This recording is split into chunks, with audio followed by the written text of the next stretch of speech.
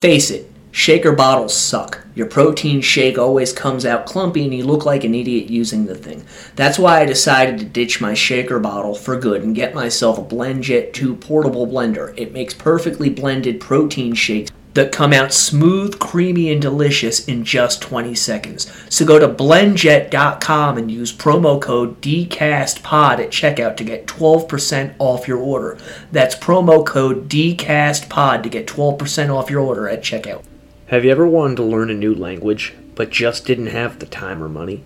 I may have a solution for you. Her name is Jessica, and she gives free Chinese lessons daily at 11 p.m. Beijing time and 11 a.m. Eastern Standard Time. Chinese is fun and easy if you have the right teacher. Let Jessica be that teacher and introduce yourself to the fastest growing language in the international job market today at tinyurl.com/TCJessica and tell her Ian sent you. Hello and welcome to the Deathcast. I am your host, author, and journalist Ian Totten. I'd like to thank you for joining me as we prepare to take our fifth look at the West Memphis 3. Before we get into the case, I have the normal show notes. If you would like to follow the show on social media, you can just search for Deathcast, Deathcast Pod, Deathcast Official. You can find me on most social media websites under any one of those monikers.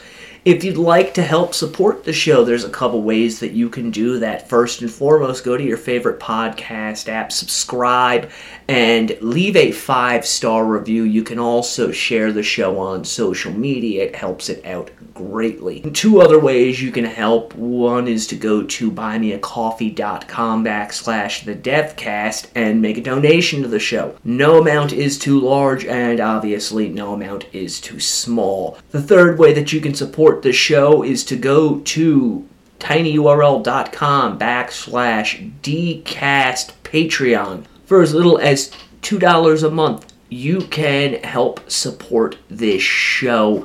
And I would like to shout out our lone Patreon member, Channel. I know you enjoy what I do, and I greatly appreciate your support of this show. Alright, now that all of that is out of the way, get yourself something to drink, find a nice comfy chair, kick back, relax. I've got my coffee, I've got my cigarettes. Let's go into the crypt. We left off last week. We had been discussing various pieces of evidence that were found out at the crime scene, such as the knots used to top the boys, the hairs, various fibers. Some commentators had pointed to the fact that a nearby tree to where the bodies were discovered had the initials ME carved into it, and these self-same commentators have stated that Damien Echols was known around town as Michael Echols and had in fact been going to have his name changed when he was in Oregon to Michael Damien Wayne Echols.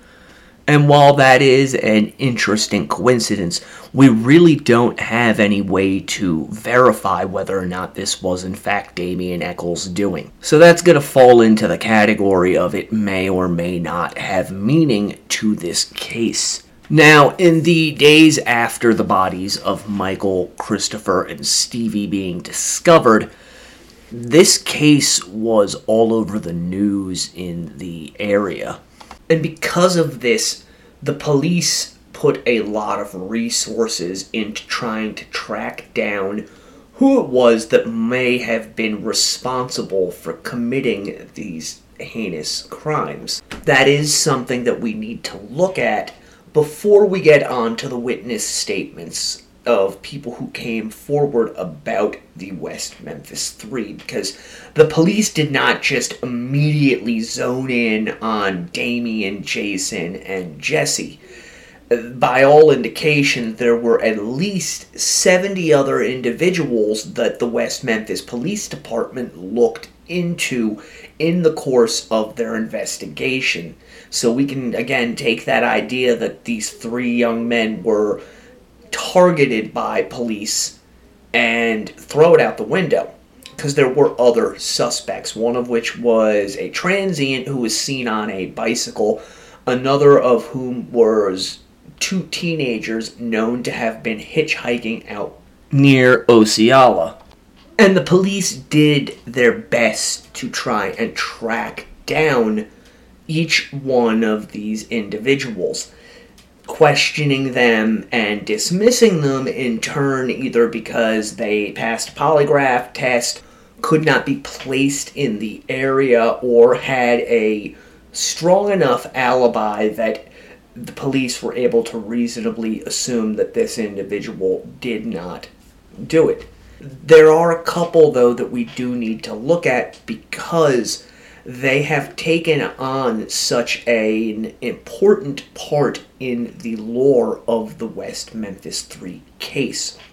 The most famous of whom is an individual known as Mr. Bojangles.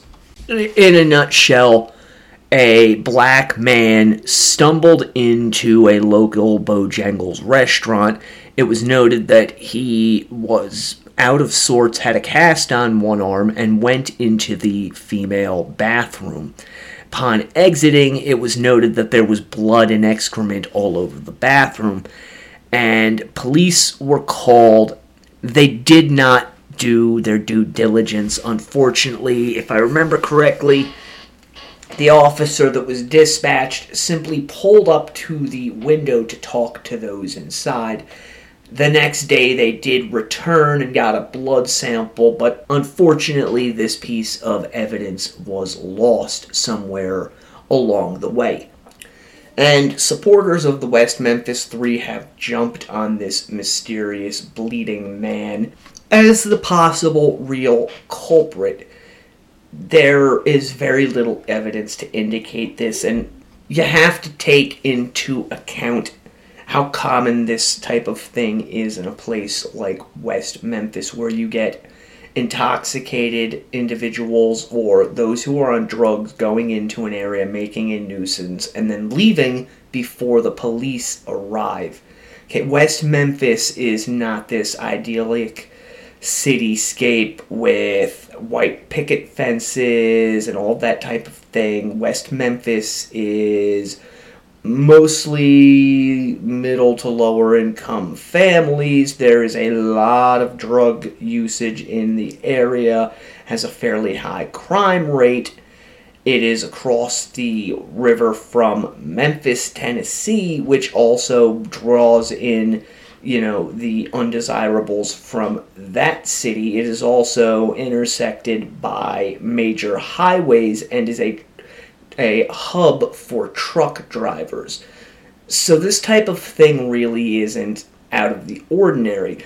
But what is out of the ordinary is 3 young boys going missing and being found dead the next day. So it's understandable why some people might want to know more about this individual, because if you're looking at it from the outside and don't know anything about the case, it does seem suspicious that a man who is bleeding shows up in a bathroom at a chicken restaurant on the night these 3 boys vanished. There is also another suspect known as the Tattooed Man, who was first mentioned on May 8th by Ken Gover from Little Rock, who informed police that he had seen a white male in his mid-20s while traveling eastbound on Interstate 40 just outside of Little Rock. Apparently, this man was angry because the individual he was riding with prior had stolen gasoline and was drinking and high on drugs. This individual was described as having a tattoo of a devil on his left forearm, along with a tattoo of a bloody bone on his right inside forearm. According to Gover, at roughly 3:30 p.m., this individual asked to be dropped off at a convenience store in West Memphis on the south side of Interstate 40. Gover made it a point to let the police know that this individual specifically named this convenience store and this location as the area that he would like to be let off at. Gover also informed police that the hitchhiker was heading to Knoxville and that Gover had offered to take him further along his route, but the man had insisted on being dropped off. Gover also insisted that the man was very, very angry, while noting that he seemed to be much more familiar with Little Rock and West Memphis than your typical transient would be. Police also looked into a mythical white van, along with numerous other leads that needed to be tracked down. One that is often mentioned is the two young men who left West Memphis, Chris Morgan and Brian Holland, who left shortly after the murders had taken place and went to California. Many people have pointed to this as possibly an indication that they were involved. Further linking the two men is the fact that Morgan had driven an ice cream van in the neighborhood and was said to have known all three of the boys. It is interesting to note, though, that Morgan did show up to police headquarters in Oceanside, California, after learning that he was wanted for questioning in the murder of these three boys. He was given a polygraph examination, which it has been said that he failed. Morgan was then interrogated. And this next bit of information, I believe, has been interpolated into the story of Jesse Miss Kelly. Apparently, Morgan was interrogated for upwards of 17 hours before angrily confessing out of exasperation because the police would not believe that he was involved with the killings. During his interrogation, when he quote-unquote confessed, Morgan suggested maybe he had blacked out, and that is why he had no recollection of actually perpetrating the killings. Morgan was eventually ruled out as a suspect. On May 9th, police received a tip about an individual from West Memphis by the name of Richard Cummings. Police confiscated 3 knives from him because he was considered a possible suspect. There were stories out there that he had been seen drilling holes into the walls of a neighbor's apartment over at the Mayfair apartment building, and police eventually brought Cummings in on the 10th of May. The 23-year-old informed police that on the night of the 5th, he was home until about 10 p.m. when his mother came and picked him up and brought him to his job at the Iron Skillet. Police investigated other leads involving Cummings, including the murder-rape of a 12-year-old boy near Ithaca, New York in 1990, because it was not far from Cummings' hometown. On May 28th, Vicki Hutchinson went to the West Memphis Police Department. Now, while some of what she has said was indeed verified by other individuals, some of what she has said has not been able to be verified by anybody, and you need to keep that in mind as we go over the various statements of Vicki Hutchinson. You also need to keep in mind that Hutchinson was bullied by supporters of the West Memphis Three into recanting her statements, and this was easy enough to do, as, if I'm not mistaken, Miss Hutchinson did have a history of drug usage, which made her a very easy target and people pleaser. According to her statements, Vicki's son Aaron was best friends with these 3 boys, and that she had picked him up on May 5th from school. And according to her, that she was approached while she sat in her car by Michael Moore and Christopher Byers, who informed her that there was a Cub Scout meeting that night, and it was very important that Aaron go. She would not let them. Again, she was asked if Aaron could go to their house. Vicki would not allow her son to go with them because she had errands to do.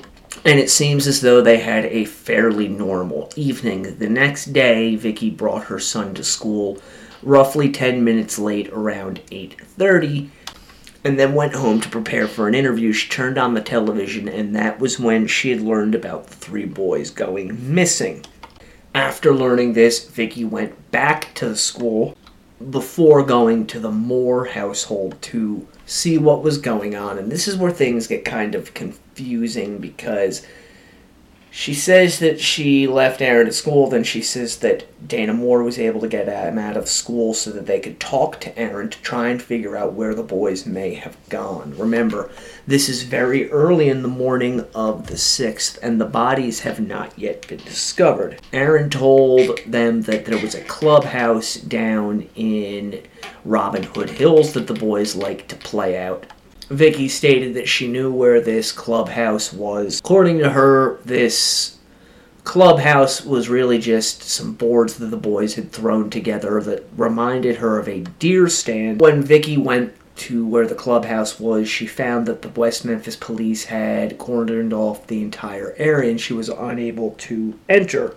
So Vicky began her own investigation. I know this seems kind of out there. She's kind of out there to begin with.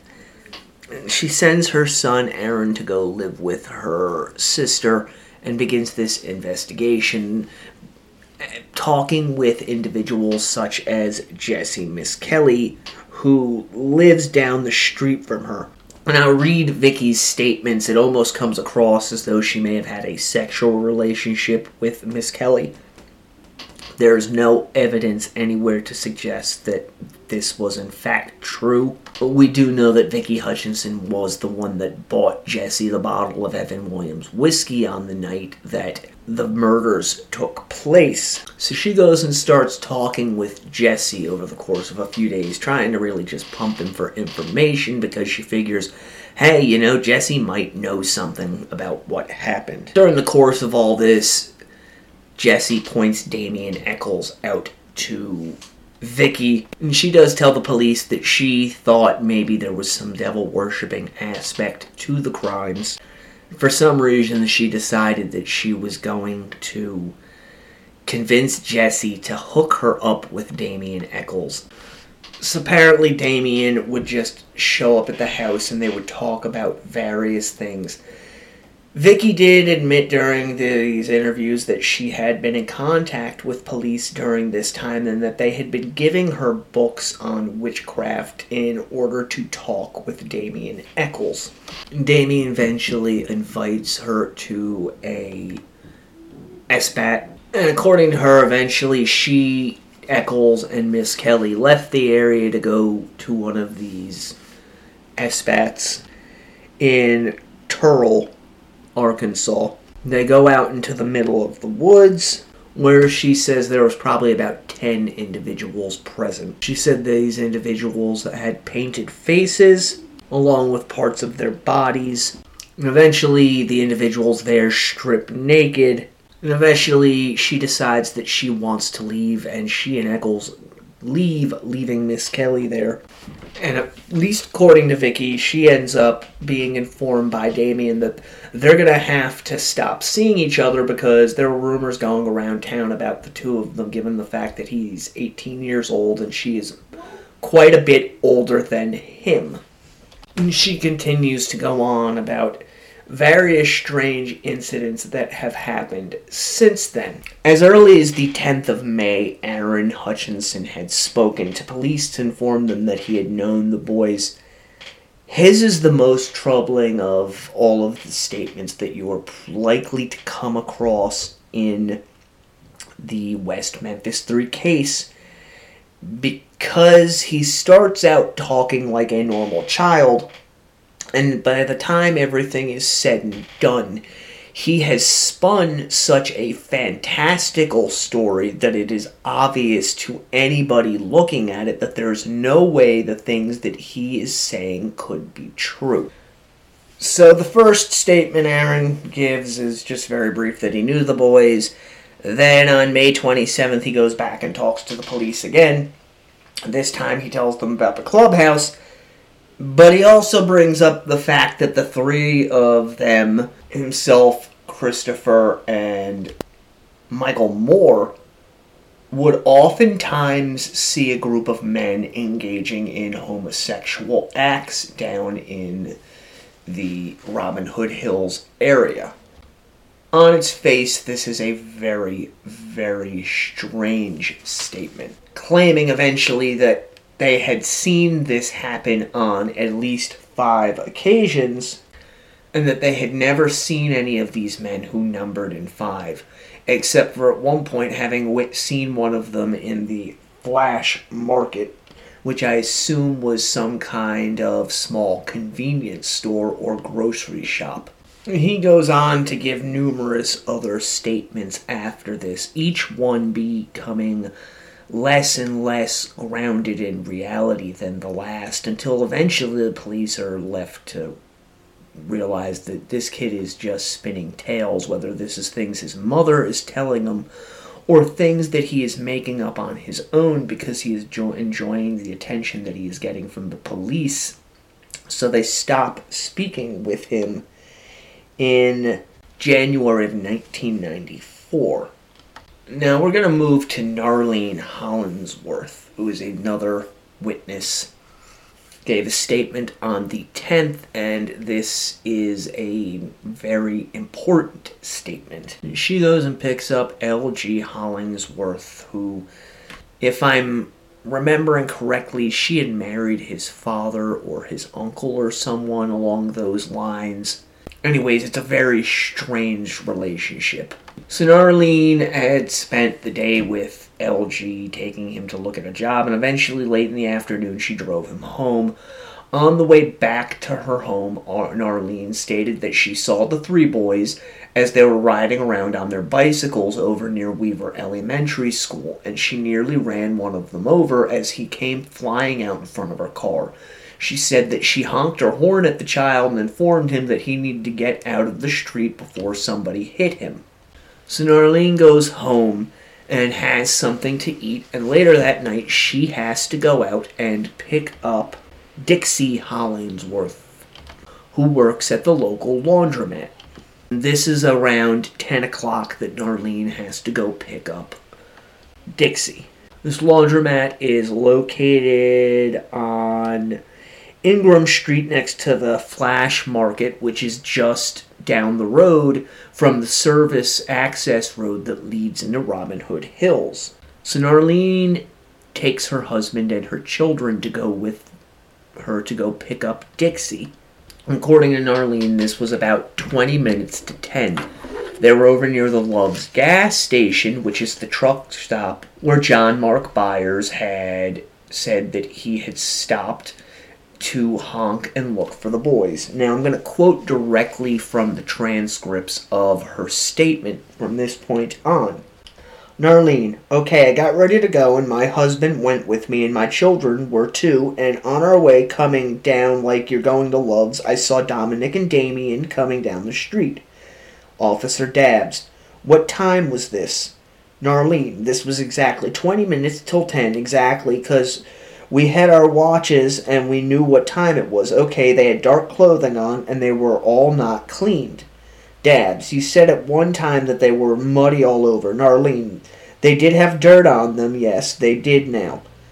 Hester, now, which way were they walking? Narlene, they were coming back towards Lakeshore, this way. Dabbs, okay, they were heading back west as you were going east on the service road. Narlene, right. Dabbs, they were walking west and you said they were by a yellow marker? Narlene, it was a yellow sign thing up. Some stick standing up, and then they were just before or that got to there where they was.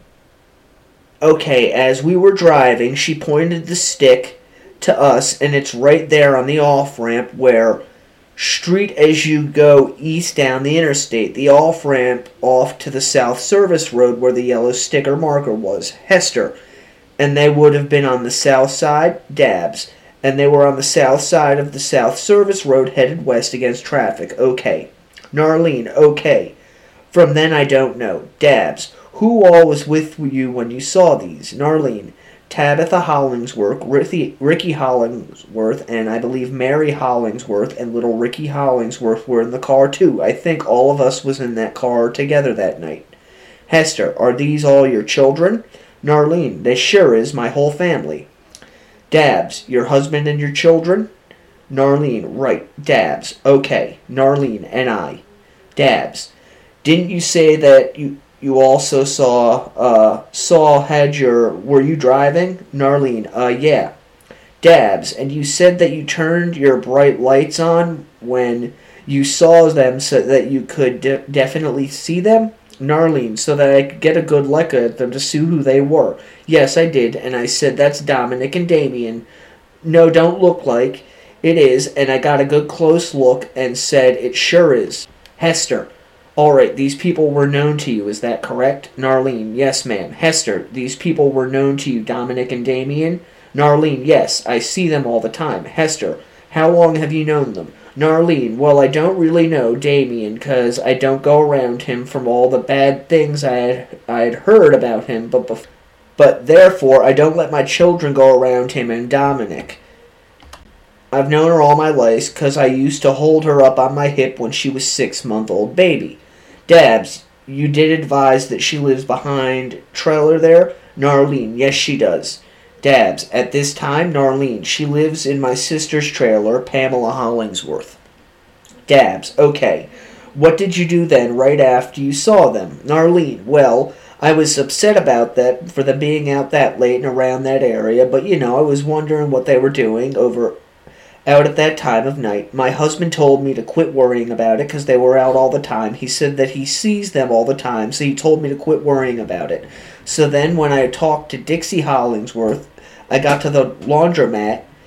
She said that LG Hollingsworth had just left from there in some car, and I said, oh, that's funny. She said that it is, and she never did say why, and I thought it was funny, but I thought that he had just left from there, and they were coming down the street. So then I talked to Dixie about it. I told Dixie what I had seen, and she said, yeah, that is kind of odd. I said, yeah, it is. I said, Dixie, these little children, and later on they found out that they were dead. I said, Dixie, that's kind of odd for them to be out that time of night, and those little kids were dead, don't you think? And she said, yes, I do. I said, let me ask you something. I said, since you know Damien better than me, do you think that he's capable of anything like this? And she said, yes, I do. She said, because he's in with the devil. That right there is a very important statement, that Narlene Hollingsworth had seen Damien and who she believed to be Dominique Tier out on this service road 20 minutes to 10 o'clock at night. Again, it was very dark. Dominique had long blonde hair. Jason Baldwin had long blonde hair. She was very emphatic that she saw both of them covered in mud coming from the area of Robin Hood Hills. Narlene goes on to recount how the next day she took LG Hollingsworth to work. She noticed that the police were over by Robin Hood Hills but didn't know what was going on. And then later that afternoon, LG gets off work early and her kids are home and they start talking about the kids who have been murdered. And it's around this time that LG Hollingsworth shows up at her house in a yellow car. There's boxes inside of this car, although she has no idea what's in them. And LG informs the kids that they better not touch any of the boxes or he will have to hurt them. Narlene then talks with her sister, who heads over to the LG Hollingsworth house, and according to Narlene, Deborah told her that they were all whispering, and Narlene got a strange feeling about all of this. Before switching tact and talking about the fact that everyone in her car had seen Damien and Dominique over by the truck wash on the night of the murders. She also talks about how LG tried to get her to claim that she was his mother, for informing her that if she starts talking about Damien, she may find herself in some serious trouble. On May 15th, police talked to an individual by the name of Robert Felix Birch, aka Snake, who had a pretty decent criminal record. And according to him, Birch had been at Skate World on May 14th, so this is the day prior to being interviewed. And Jason Baldwin had come over and started talking to him, and, quote, some detectives had said that he and Baldwin were the killers.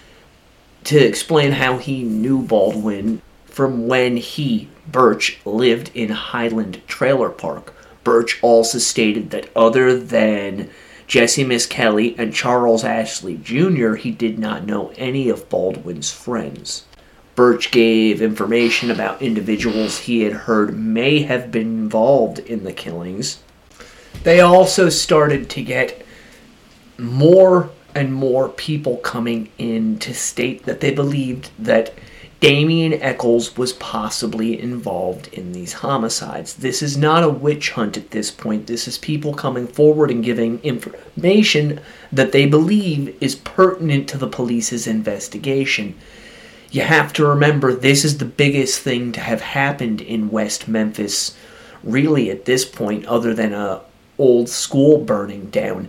And people want to help the police. They're not looking to, become famous for giving the information. They're generally worried about what has happened in their town as well as what has happened to these boys, and they're fearful of what may happen to other children.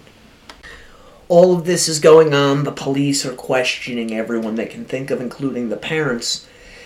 When they questioned Don Mark Byers, the police got this funny feeling from him, so they decided to confront him at the end of the interview and told him, quote, "I may have information. This information suggests that you have something to do with the disappearance of the boys and ultimately of the murders. Okay, what is your response to that?" To which Byers responded, "My first response is, I can't fathom where you would get that, and it makes me so mad inside that I just kind of got to hold myself here in this chair." Now we're going to move on to talking about L.G. Hollingsworth Jr. That is his name. That's not short for anything. It's just L.G.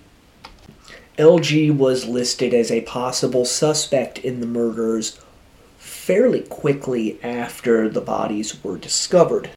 L.G. was one of those individuals who was constantly in trouble with the law, and because of this, he ended up on the list of teenage suspects compiled by Lieutenant James Sudbury, this based off of information provided to him by Steve Jones and Jerry Driver, the juvenile court probation officers. L.G. was well known to Domini, who was his cousin, and it's been stated in some accounts that there may have been a romantic interest on his part, although I can neither confirm nor deny that. He was also acquainted with Eccles. Police learned on May 9th that L.G. had made statements that he knew what had happened to the boys. This was reported by Narlene Hollingsworth, who was both L.G.'s former stepmother as well as his aunt, as she had married L.G.'s father, L.G. Sr., before divorcing him and marrying L.G. Sr.'s brother. L.G. was a dropout who worked at a grocery store as a bagger at the time of the murders. So after receiving this tip, the police bring L.G. in on the 10th, and as they're questioning him, they have Damien Eccles down the hall from them, and Damien supposedly named L.G. as a possible suspect in the triple homicide. Later that day, the police searched the Hollingsworth home, confiscated a few pairs of sneakers as well as a knife in a sheath. They also received an anonymous tip stating, quote, who stated she had overheard that a Dominic and a Damien killed the three little boys, then an L.G., last name unknown, took and laundered their clothes. Caller stated that Damon had body parts in a box from the children. The caller stated that she didn't want to give her name and that she had heard that L.G.'s mother was going to lie about L.G.'s whereabouts. When questioned about this box, L.G. stated that it contained papers for tests and information about VOTEC classes. The following day, May 11th, police got a tip from a teacher in Horn Lake, Mississippi, which is south of Memphis. The caller stated that an 8-year-old student had told her that she needed to talk about her cousin. Quote, the girl said that her cousin came home, that he is 19, that he had blood on his clothes and himself, that her cousin had something concealed in a box and put it in his car and told his family that if they ever went near the car, he would kill them. Her aunt said she would lie for him if he was involved and tell police he was with her at the time of the murders, that the police had already talked to her cousin. Teacher advised that this was a good and usually quiet student and it would be out of character for her to lie. The statement further said that LG was possibly going to Georgia and that he had been seen cleaning children's clothing at the nearby laundromat. Although it should be noted that this student later claimed that none of these incidents had happened. Also of note concerning LG is the reason he went to the laundromat, which was ostensibly to get Dominique Tier's phone number, which is odd as he was very well known to Dominique Tier, and it's been stated numerous times that he spoke with her frequently. What we can say is that if he had any involvement in these crimes, LG Hollingsworth is no longer here to defend himself or to stand trial as he is now dead. We do know that police never officially ruled him out as a suspect or a possible accomplice in the crimes, although Miss Kelly never named him. He only gave the names of himself, Baldwin, and Eccles. Others named him, most notably two career criminals who gave statements while they were serving time in Arkansas prisons that LG, Buddy Lucas, Terry Hobbs, and David Jacoby had killed the boys after the boys had discovered the four men having an orgy. LG Hollingsworth is one of those individuals who did name Damien Eccles as a possible suspect. He did this on the 10th as he was being interviewed, and as Damien named LG as a suspect.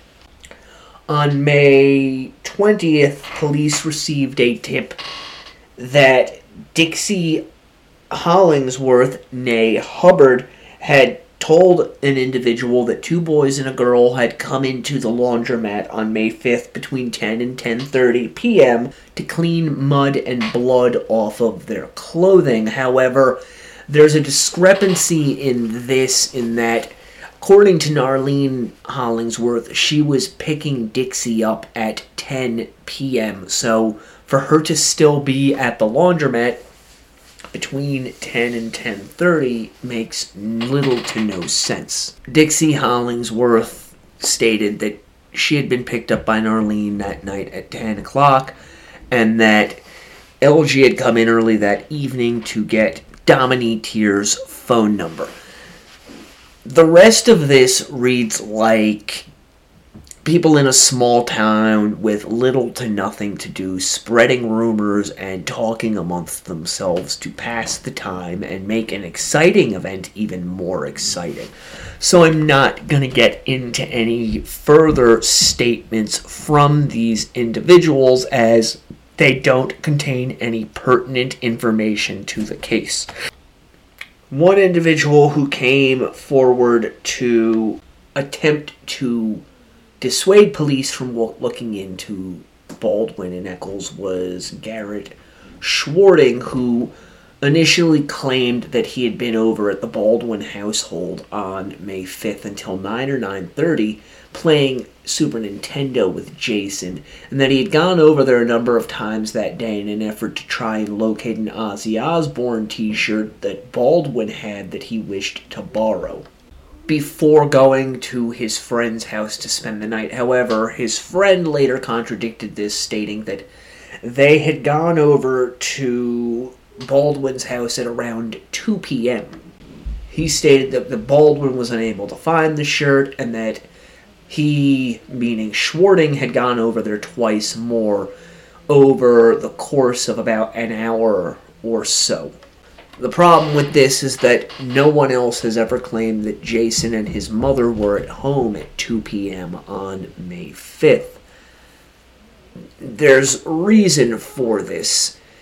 There are stories out there that Jason Baldwin had skipped school on May 5th. However, records indicate that Jason Baldwin had not, in fact, skipped school that day, and the reason for this is fairly simple. Baldwin was on probation, and skipping school would have been a violation of that probation and would have resulted in charges for the various things he himself had gotten into being reinstated, meaning Jason may have in fact faced time in juvenile detention.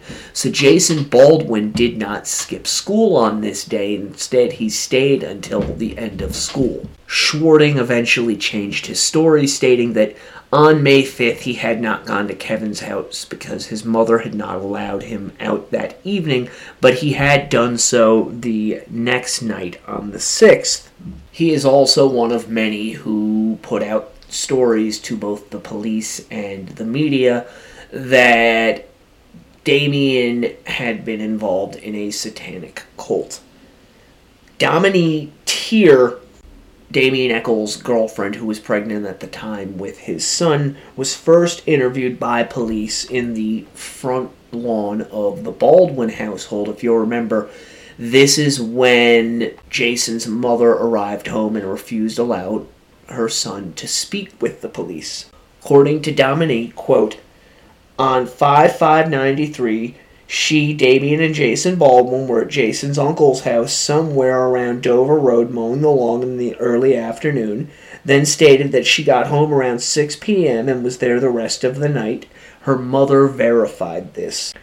She further stated Damien phoned his father to pick them up at the laundromat at Missouri in North Washington. They said they were picked up at 6 p.m. and Damien's father took Jason and Dominique home, and Damien went home. On May 10th, Dominique was interviewed again. According to Brian Ridge, quote, Dominique claimed that on Wednesday, 5/5/93, she went with Damien, Jason, and Ken to Jason's uncle's house to watch as Jason mowed his yard. Dominique and Damien went to the laundromat where they called for Damien's mother to pick them up. Dominique stated that the time was about dark or just before it got dark. Dominique stated that she was dropped off at her house and Damien went home. Dominique stated that she called Damien and that he told her he was tired and was going to sleep. Dominique's mother stated that Dominique came in and when Time Tracks was on TV on Wednesday evening. Dominique stated that on Thursday, she and Damien had an argument and took out stress on each other.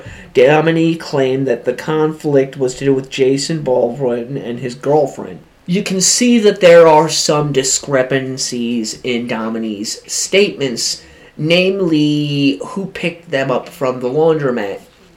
There's also the fact that Dominique claims she got home when it was dark out, and her mother stated that she got home when Time Tracks was starting. Time Tracks started at 7 p.m. that evening, and sunset occurred at 7:49 p.m. Dominique later changed her statement, saying that she had possibly gotten home earlier, around 5:30, for eventually dropping the phone call that she claimed to have had with Damien Eccles. She said after getting home, she took a nap, and then had an argument with Damien at roughly 10 p.m. over the fact that Jason Baldwin's girlfriend had called Damien Eccles. The fact that Dominique eventually drops any mention of these phone calls in every one of her subsequent interviews is important because much of the idea of Damien Eccles being innocent of the crimes for which he is convicted hinges on the fact that he claims that he was on the phone all night talking with a group of 4 girls. Dominique is the only one to have ever mentioned that she had been on the telephone with Damien before 10 p.m. All of the others have stated that they either tried to call Damien and he was not home, or that they were not able to get in contact with him until after 9:30 or 10 o'clock. Which gave Damien, Jason, and Jesse Miss Kelly plenty of time to go out and commit these heinous murders. And to the best of my knowledge, although she no longer willingly gives interviews, Dominique Tier has still stood by her story that the events of that night as she told them in 1993 and has continued to tell them until this day are in fact true. And I say this because you will get a lot of supporters stating that Dominique Tier and the other girls who were supposedly on the phone with Damien Eccles on that night recanted their testimony, just as they will say that Narlene Hollingsworth recanted her testimony. That is not true in any way, shape, or form.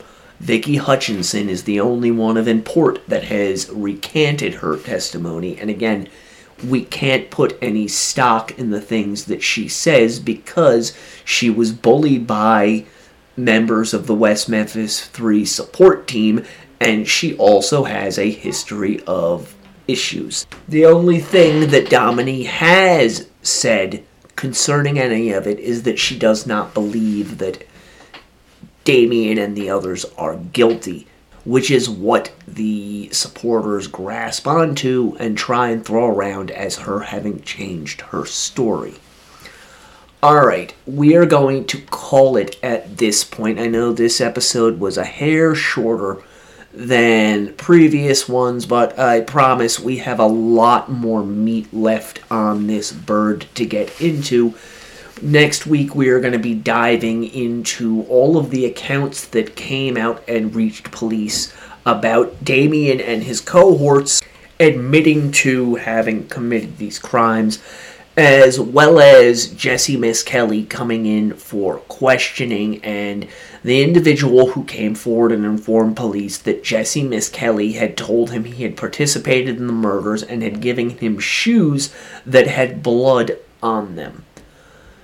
Until next time, the Deathcast is a production of Corpse Creek Publishing in association with Big Pond Podcasts. I hope that you are enjoying this series. Stay morbid.